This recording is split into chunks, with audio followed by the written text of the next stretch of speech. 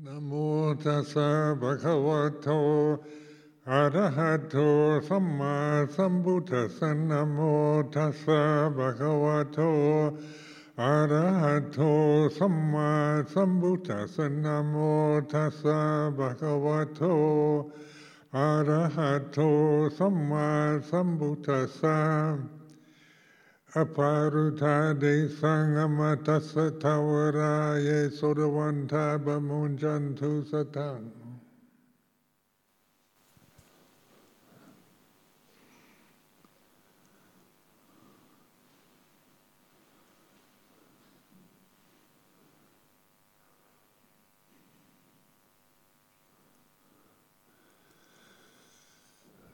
So always returning to the silence here and now.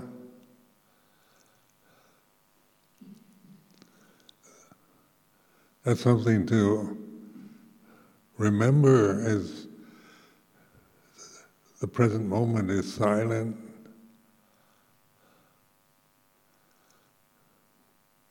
Silence is unconditioned, like space, like consciousness.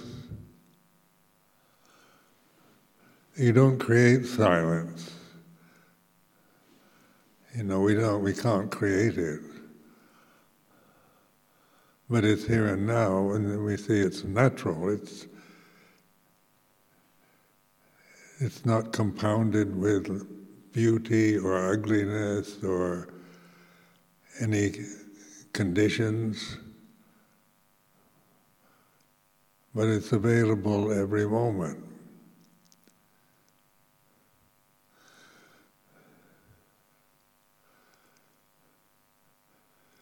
So the Buddha pointed to what is the cause of suffering, and it is what we call avijjā, or ignorance of the reality of here and now. So avijjā doesn't mean you haven't been properly educated. It means you create your situations with your thoughts, with your emotions, the sense of yourself, your separateness, your good qualities, bad qualities, right and wrong. And that's all thinking. Those are creations of the mind that we are habituated to. They're habit patterns. So Avijjā Paccayā Sankhārā, this ignorance of here and now, the reality that's always present, this avijjā, we create sankhāra, or conditions.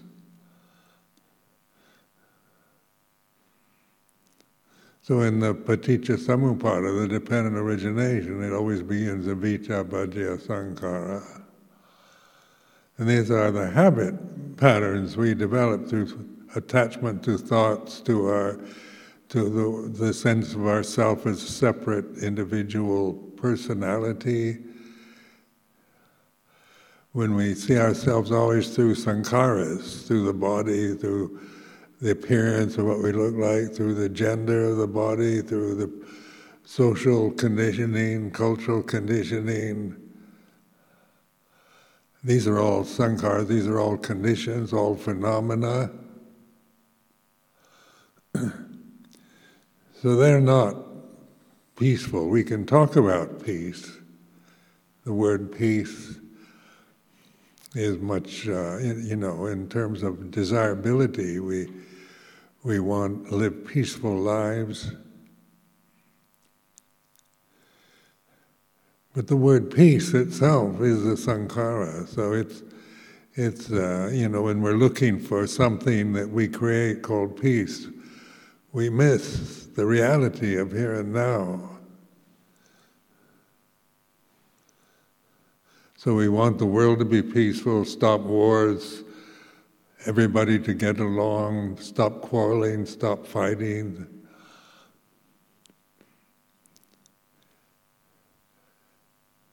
we have, all kinds of information now about how to resolve conflict and conflict resolutions. And so we go on and on with meetings and investigations. Who's at fault? What is the cause of this conflict? Who's to blame? How can we resolve it? And we end up thinking about peace. But thinking about peace is not peaceful, because then we create an image of peace with our thoughts, with our perceptions, and that image itself is a condition. It's a Sankhārā. Avijjā, Paccayā, Sankhārā. This ignorance, we create ideals of peace and happiness, oneness and unity, heaven, nibbana, all images of peace, and the desire for peace.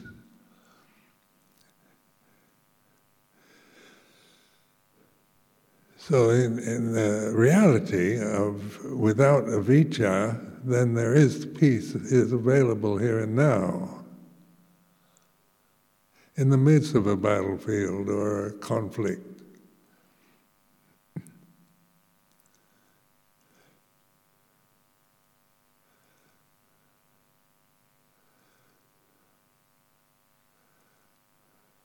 So it's learning to recognize it. It's not that you can't do it, because every way you limit yourself with words through personal identities, those are not peaceful.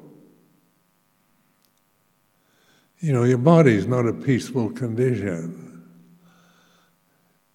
How long can you sit and be comfortable without having to change posture? Now, how long can you lie down and sleep without awakening and getting restless, having to get up?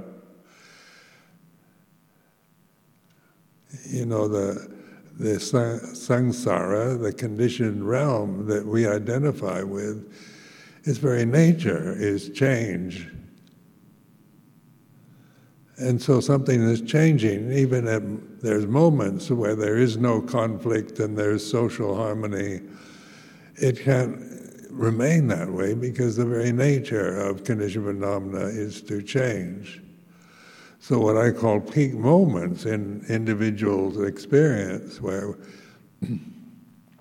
we feel happy, peaceful, contented, because the conditions around us give that impression. But if it's still coming from avijjā, then we're going to be disappointed, we're going to get upset when there's a disruptive person in the Sangha, when there's change that we aren't in agreement with, when whatever the weather changes, situations, everything seems to be going well, and then there's issues and conflicts and crises arising in one's mind or in the world, in the society. So Sankhārā is a word for that. It's a world of change and unsatisfactoriness.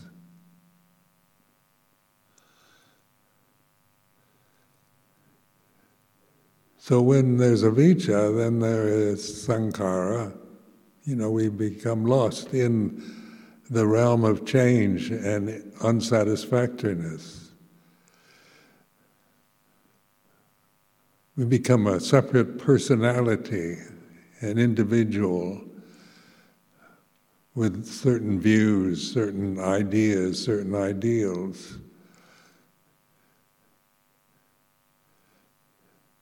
And so all that is Sankhārā, Paccayā, vijnāna, or consciousness. Because even in the midst of ignorance, consciousness still is the constant reality, but we create into consciousness these conditions, like just the way you look at yourself as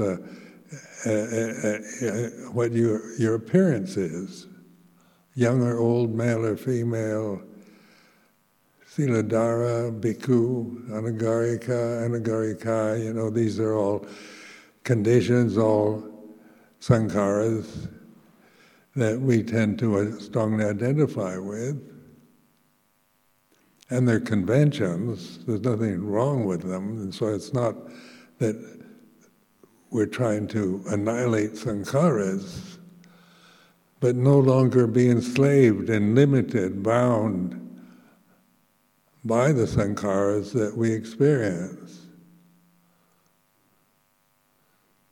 Because that is what we call bondage, the limitation we place on ourselves through how you perceive, the perceptions you identify with, or the perceptions you don't like, how you perceive others. How we see each other in terms of we like or dislike, accept or don't accept, agree or disagree, in terms of what? Not of the silence or the peace in the here and now, but in terms of the Sankharas that we are obsessed with or cling to.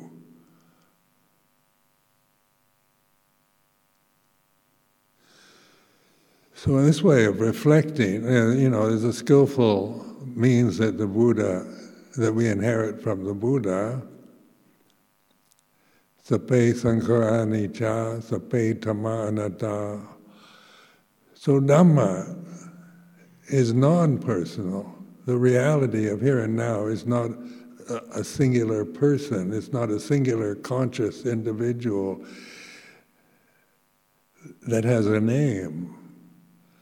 So here and now is silent space, awareness.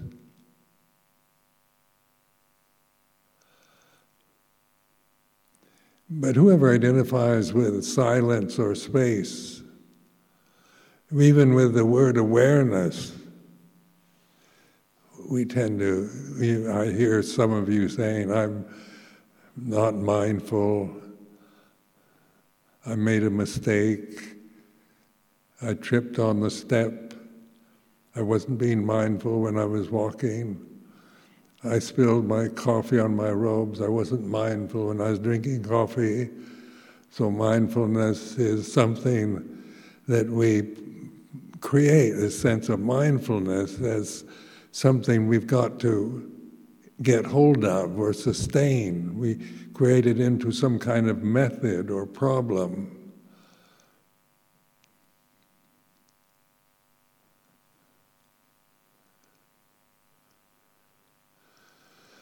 So being aware of this, mindfulness of the thinking process, rather than creating a perception of mindfulness and then never being quite living up to it in the perfect way that you should live up to, being perfectly mindful samana.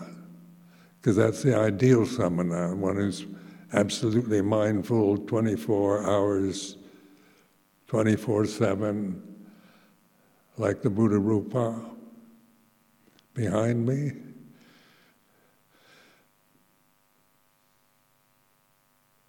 That's the image, that's an ideal, that's an idol, that's an icon. The icons that we attach to about perfection, about what should be. And there are perceptions that we create. Like all of us could have a perception of a perfect monastery where everybody's mindfully practicing meditation 24/7, keeping the rules of the Vinaya assiduously, surrendering one's ego and self-importance to the Dhamma, the ideals, we can all create ideals of perfection. So that's the thinking process. You can take thought to its superlative form, to the best, or to the worst.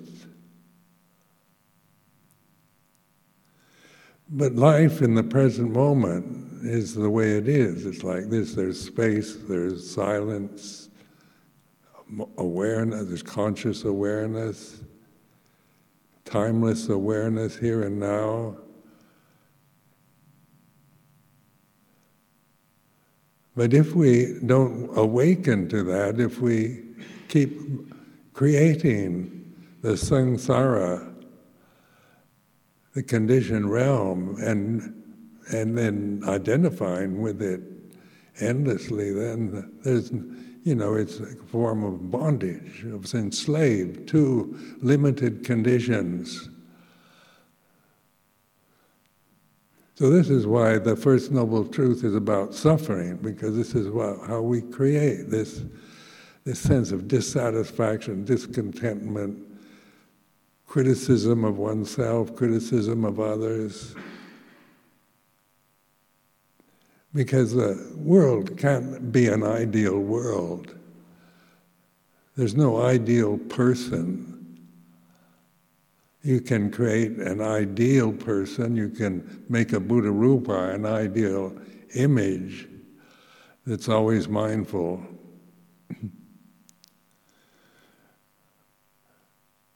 But the sense realm that we're experiencing is not the perfection of thought, the superlatives that you can create with thought, or make icons, beautiful icons of perfectly mindful men or women. Because these conditions that we're identified with, these human forms, are changing.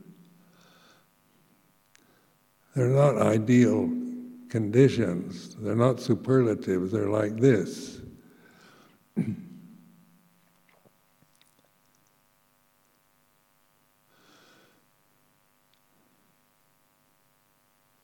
So this is where mindfulness is our reality,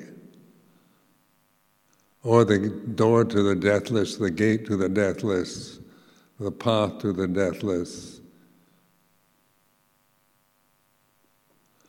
It's here and now. It's not something you'll attain in the future, no matter how disciplined you might be about your behavior and how you are a slave to your version of being mindful and being a good monk or nun, a good samana. These are ideals that are guidelines, but not absolutes. Conditioned phenomena can never be absolute.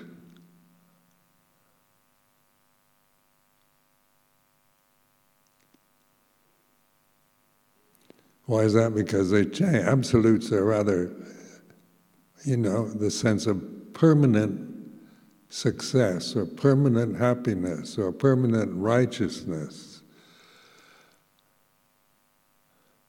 Our words, our phenomena.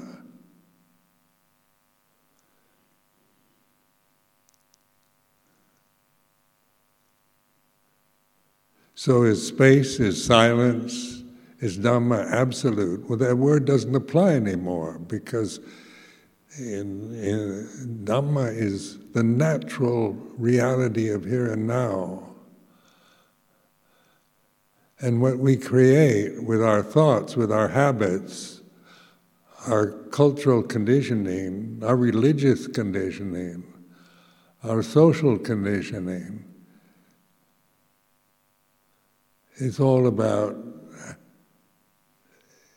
being, how things should be.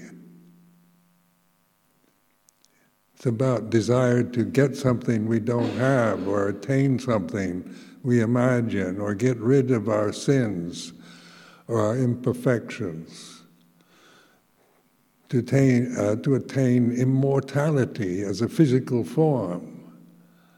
How long can we live?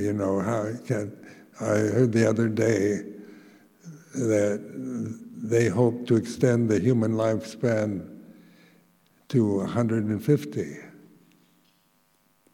But even that is still, you're going to die even after you reach 150. So even though the idea of eternal life, immortality, is an idea that we apply to a phenomena that we hope will last forever. But the law of Dhamma is whatever is born must cease, must die, must end. Whatever begins must end. So we keep reminding ourselves of that because we can forget. We forget all the time, get lost in our emotional habits, our personal views, opinions that we think are right.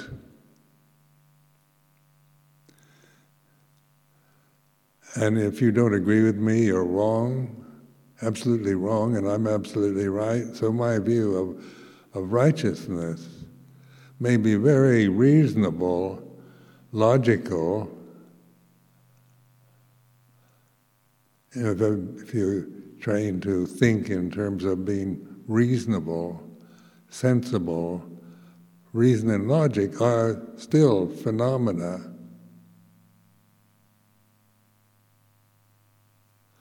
So can you realize the deathless? Because mindfulness is the door to the deathless. It's the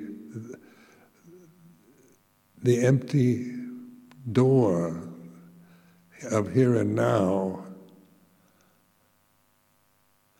And life is always about here and now.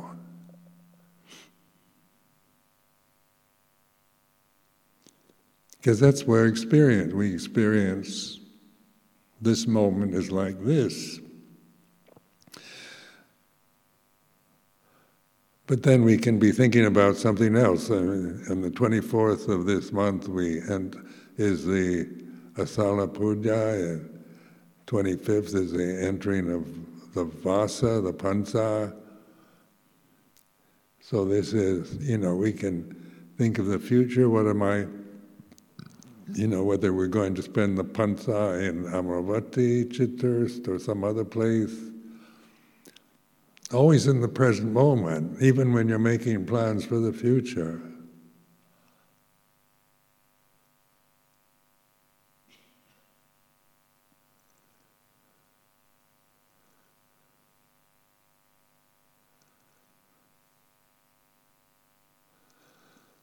Like many of my reflections are about timelessness, akalika dhamma, akaliko.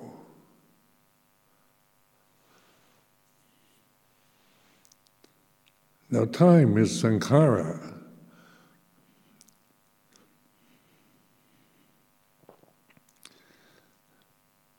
Is space a sankhārā? Is silence a sankhārā?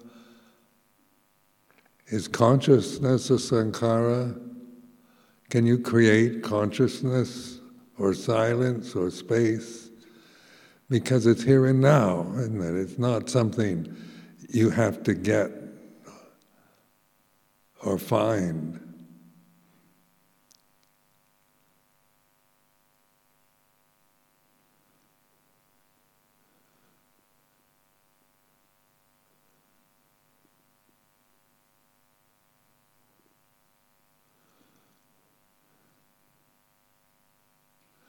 It's learning to just trust, as I endlessly remind you, trust awareness.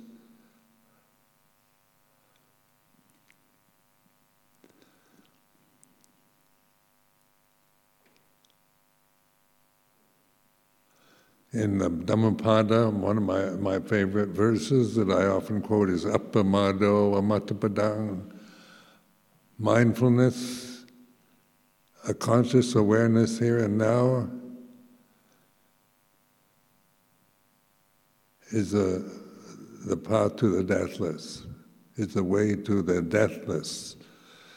So your true nature is deathless, is Dhamma, rather than the physical body which just gets old, gets sick and dies, even when you reach 150. What if they extend it to 200? Who wants to live to 200 years in one of these physical bodies? The aging process, when you contemplate it, it doesn't get better as you grow older.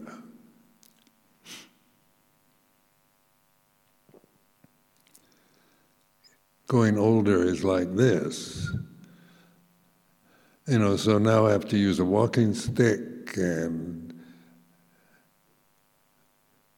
be very careful about turning around. Even going to the bathroom, I have to be very careful, otherwise I might fall. They even put a nice pile of carpet in my bedroom so that when I fall down I'll land on something soft.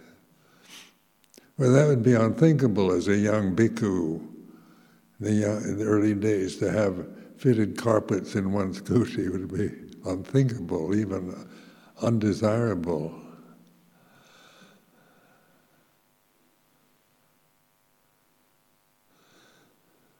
So old age is like this. It's I'm not complaining about it, but it is to be seen that this physical body is not a place that you want to identify with, cling to, and hope that it stays healthy and young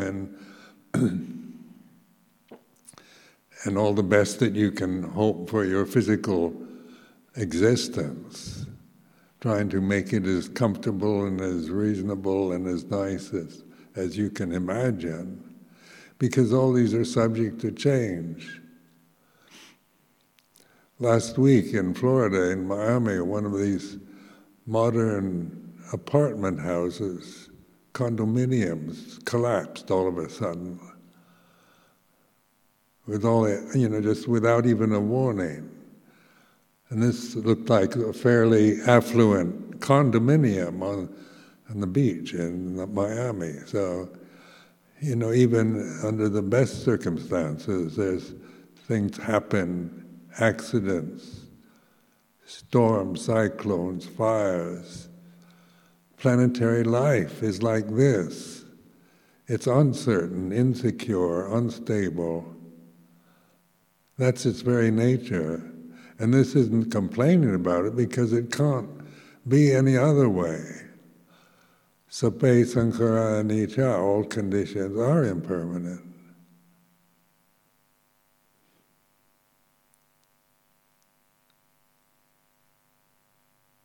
So when we operate from avijjā, from ignorance of Dhamma, then that's the path to the deathless.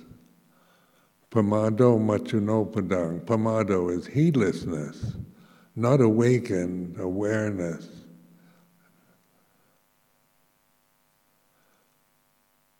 It's the way to death. It's about loss, about dying, about ending, in the perceptions of death, of ending. To imagine your own physical death.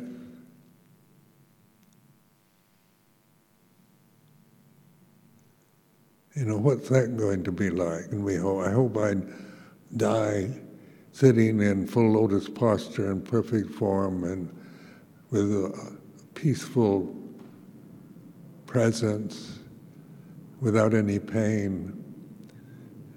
Like you hear about yogis and Zen masters and so forth, sages. We all would like to die like that, but the death is something in the future for all of us. Right now, death is imagined. It can be very painful, very, with terrible diseases and dementia, all kinds of horrible things are possible in the future for all of us. But getting beyond the limitations of time are the elements, earth, fire, water, and air. So what you identify with is very unstable, uncertain. Earth, fire, water, and air are dependent upon space. Space is dependent upon consciousness. Without consciousness, there's no space. And no space, and with space there's then the four elements, the solid, liquid, heat, air element can manifest. So, these forms are very dependent upon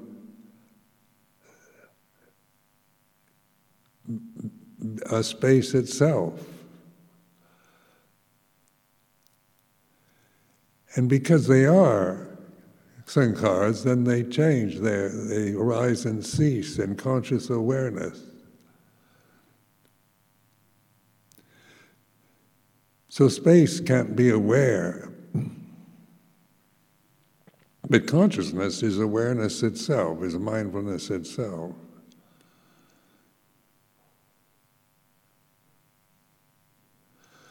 But space is uncreated. We don't create space. These forms, these mortal forms, earth, fire, water, and air forms that we identify with, we manifest. These forms manifest in space. So space is always here and now. Wherever you are, whatever state you're in, whatever time of day or night, space doesn't come and go and change. It has no boundary. We can create boundaries in space, so we create temples like this, with brick walls and roof and so forth, to what we call containing space. But can we contain space? Or space, or is the temple in space? Where's the end? Where's the boundaries of space? As far as we can see, we can even see it even with our vision, that the vision itself is limited. The senses that we identify with, this sensory realm that is about pleasure and pain, is about change, is about forms. All these are this constant, inexorable changingness, impermanence of the forms in space. So death is in space. Death of the body is going to die in space. Does consciousness die when the forms die?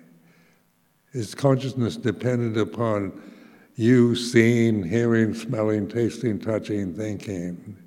These are questions to ask yourself. They're questions to help you put it into perspective, the true nature of this moment. It's complete, perfect, in conscious awareness. The forms in conscious that manifest in space are all changing, unsatisfying, dukkha. That's their very nature. It's not just being negative and seeing them in terms of life is just about suffering. Because if we grasp that idea that all there is suffering, That's another creation, isn't it? It's still a sankhāra created by avijjā, or ignorance. So when we talk about enlightenment or awareness, these are words too, so we tend to see ourselves as unenlightened.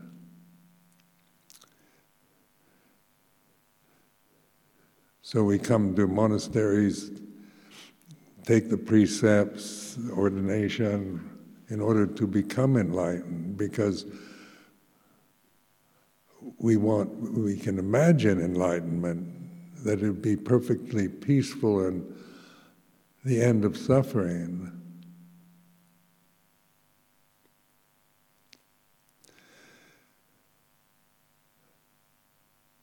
But the word enlightenment is seen clearly, to see in the light of the lucidity, the luminosity, the reality of Dhamma here and now.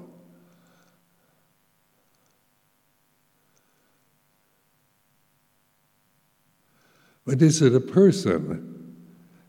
Is it, and we can say somebody, these forms are enlightened?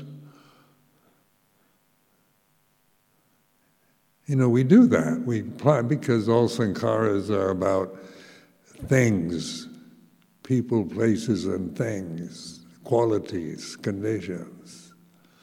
So enlightenment is another word that we can use, and use it in terms of personal attainment, some kind of personal ability to realize the Dhamma as a person. But the personality can never be enlightened. Personalities are conditioned, are phenomena.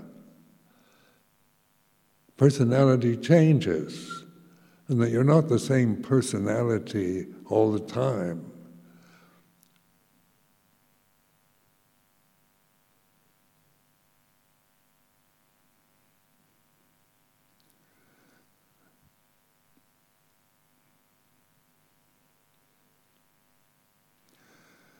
So even to imagine that you are enlightened, it could be the awakened awareness, but the forms cannot be enlightened because their nature is to arise and cease, born and die.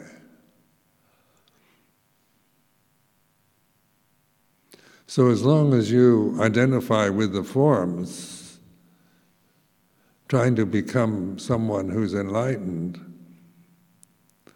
even when you think you're enlightened, that's not the case, because the very thought, I'm enlightened as a person, is still thinking with the idea of personal attainment.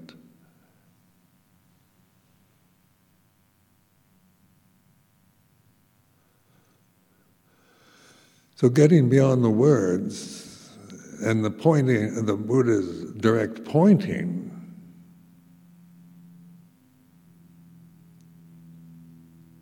to the reality of Dhamma, which is here and now, the silence, the space, the awareness. These are not conditioned, they're not personal. They're not limited, they have no boundary, they have no form.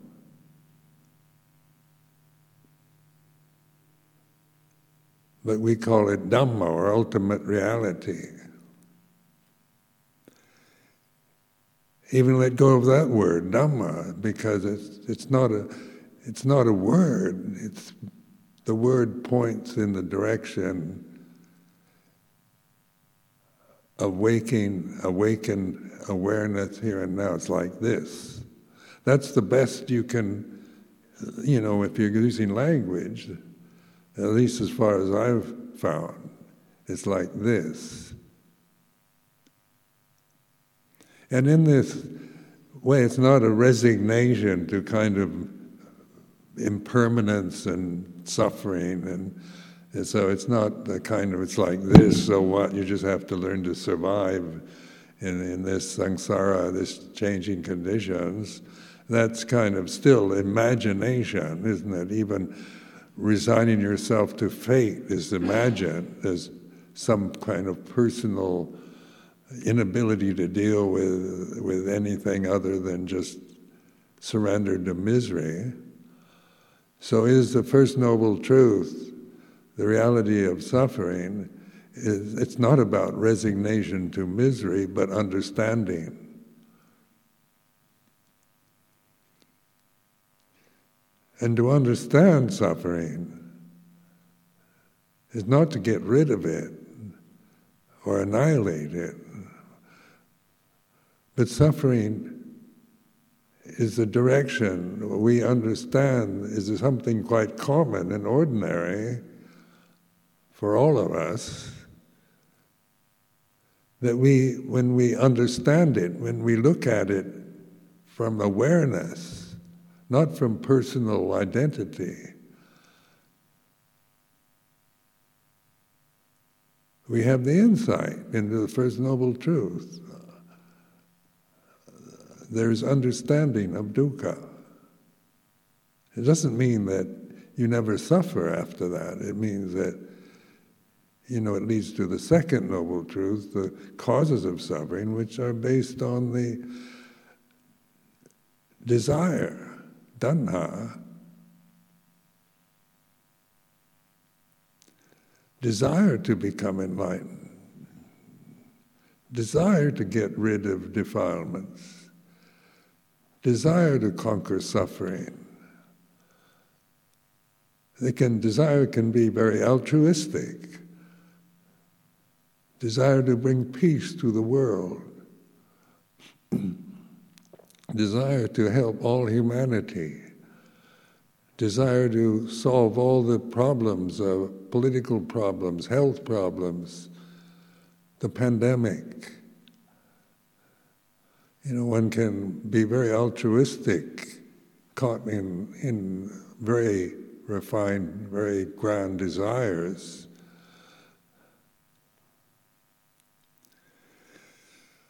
But that doesn't lead to enlightenment until you understand the very nature of desire is Sankhārā, Avijjā, Paccayā, Sankhārā, tanhā, the Pali word for desire. As long as we attach to desire, even the most altruistic, the most noble desires, it still is not it isn't the end of suffering or the freedom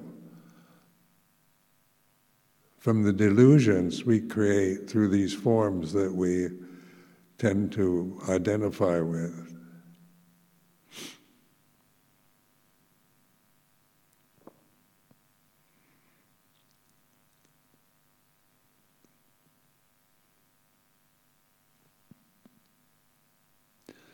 Third Noble Truth, nirodha, cessation. Letting go of desire is the Second Noble Truth, to let go. So this letting go is relaxed. It's not about getting rid of desires. It's not about fighting against desires and getting rid of them, annihilating all desire. It's letting go of desire. And to let go of something, you have to relax. A tight fist, you can only sustain it for so long, and then you have to let go. Relax. When you say let go, relax your hand. So right effort is really a relaxation, a kind of relaxed attentiveness to the present moment is like this. It's not trying to just forget the present moment, going to sleep, or distracting yourself with something, but relaxing, being the knowing itself, to realize that suffering ends. If you let go of desires, of tanha, let go of conditions, let go of phenomena, doesn't mean the phenomena ceases.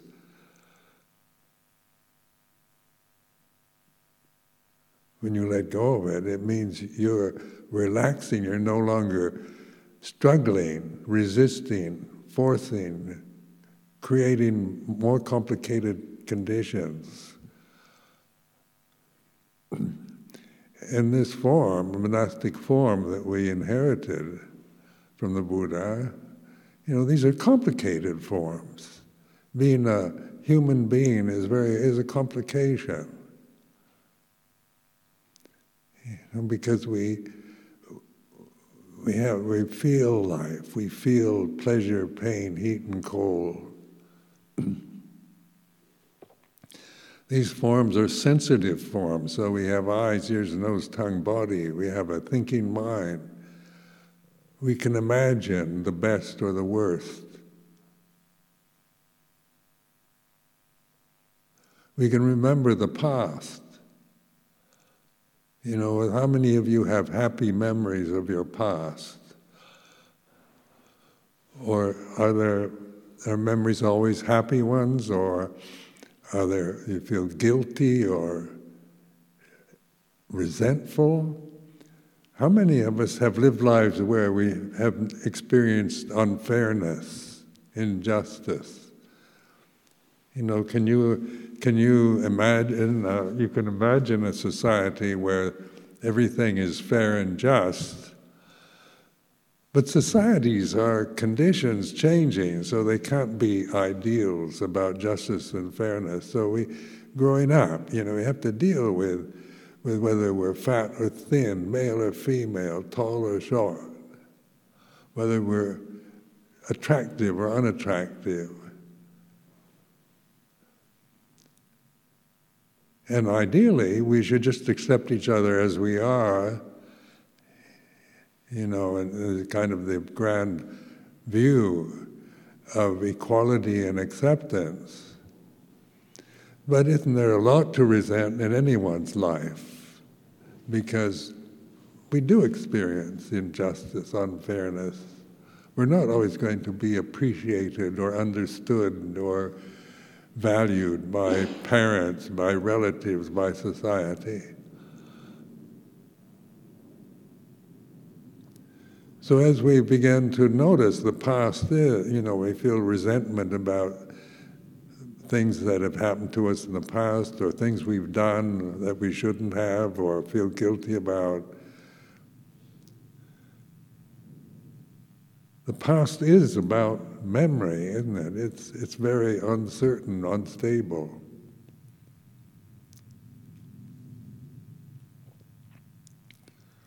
The future is imagination.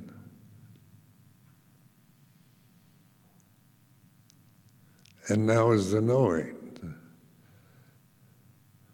So when we operate always from Avijjā, then the future is hope, isn't it? Hope everything goes well, hope I become enlightened. I've lived this life for so long now, I should be enlightened by now. I hope before I die I'm fully enlightened, arahant. Or fear, I'm getting old now. My vision's not very good, and so forth. I create all kinds of fears about old age and sickness and death. That's what I can do now out of, just thinking about it. But the future, is future ever a reality for us? Or we always experience the present moment? So wherever you are, whatever condition you're in, it's always here and now. So it's santidiko akaliko dhamma, apparent here and now and timeless. Ehi pasiko, come and see, wake up and look, observe. So, there's like an invitation, encouragement of the Buddha to not just accept life, in a resigned way, or always try to perfect conditioned phenomena, to spend your life trying to create perfection from what is imperfect, unstable, and uncertain. But to wake up to reality is about awareness here and now. It's not something you attain.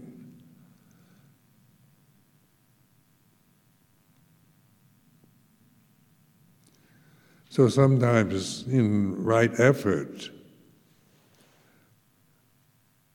is that like intense concentration? That takes a lot of effort.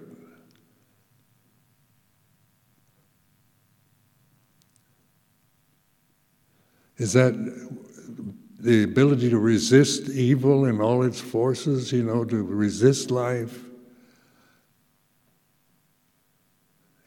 That takes a lot of effort. But letting go doesn't take an effort, does it? It's about awareness here and now, opening, embracing life, the present as it is. It's like this.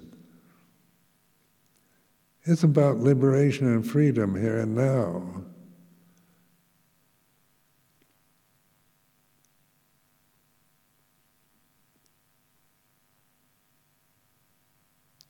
So sometimes it's like this can sound too simple to be practical.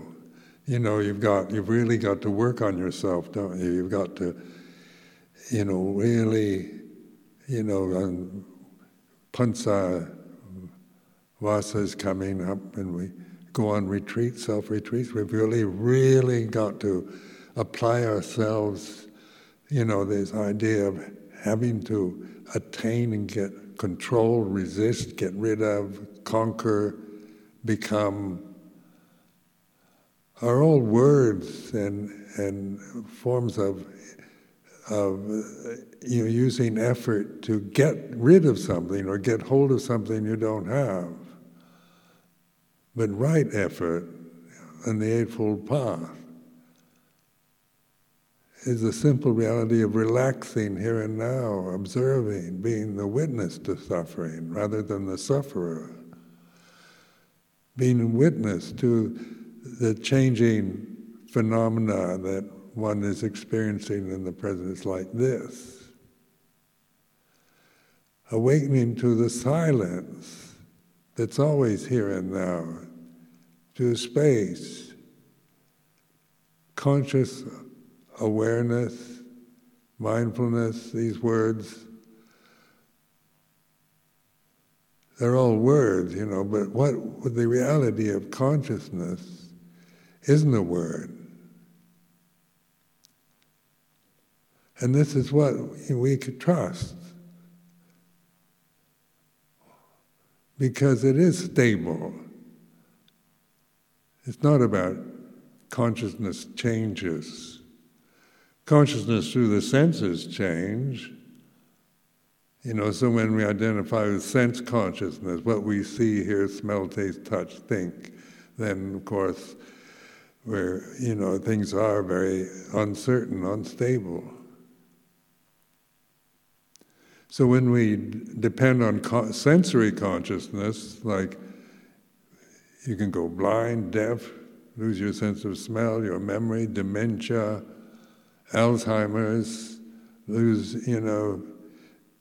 get sick, painful diseases. But what isn't disease, what isn't painful, what doesn't get sick, what doesn't die is awareness, conscious awareness, Dhamma, the perfection. So it's realizing the perfection, perfect. Even that word is only a word, but Dhamma is the word that in this tradition, Pali tradition, that we use for that which is here and now. So when we depend on sensory consciousness, like you can go blind, deaf, lose your sense of smell, your memory, dementia, Alzheimer's, lose, painful diseases. But what isn't disease, what isn't painful, what doesn't die is awareness, conscious awareness, Dhamma, the perfection. So it's realizing the perfection, apparent here and now, timeless, encouraging investigation,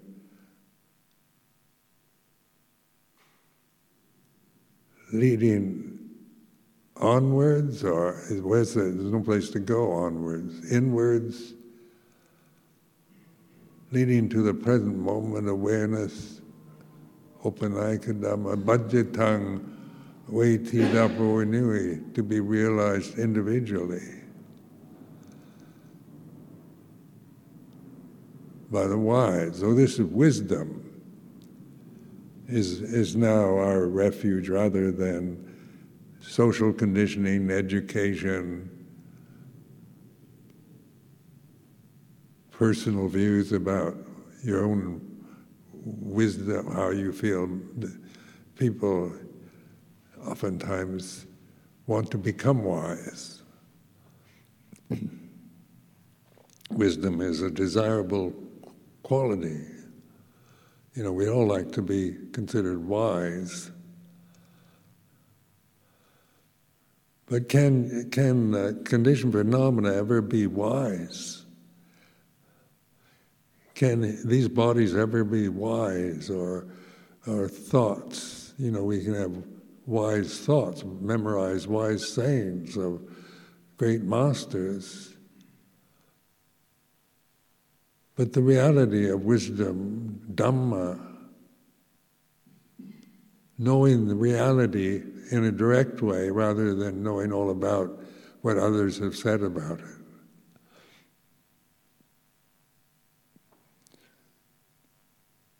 So I offer this as a reflection.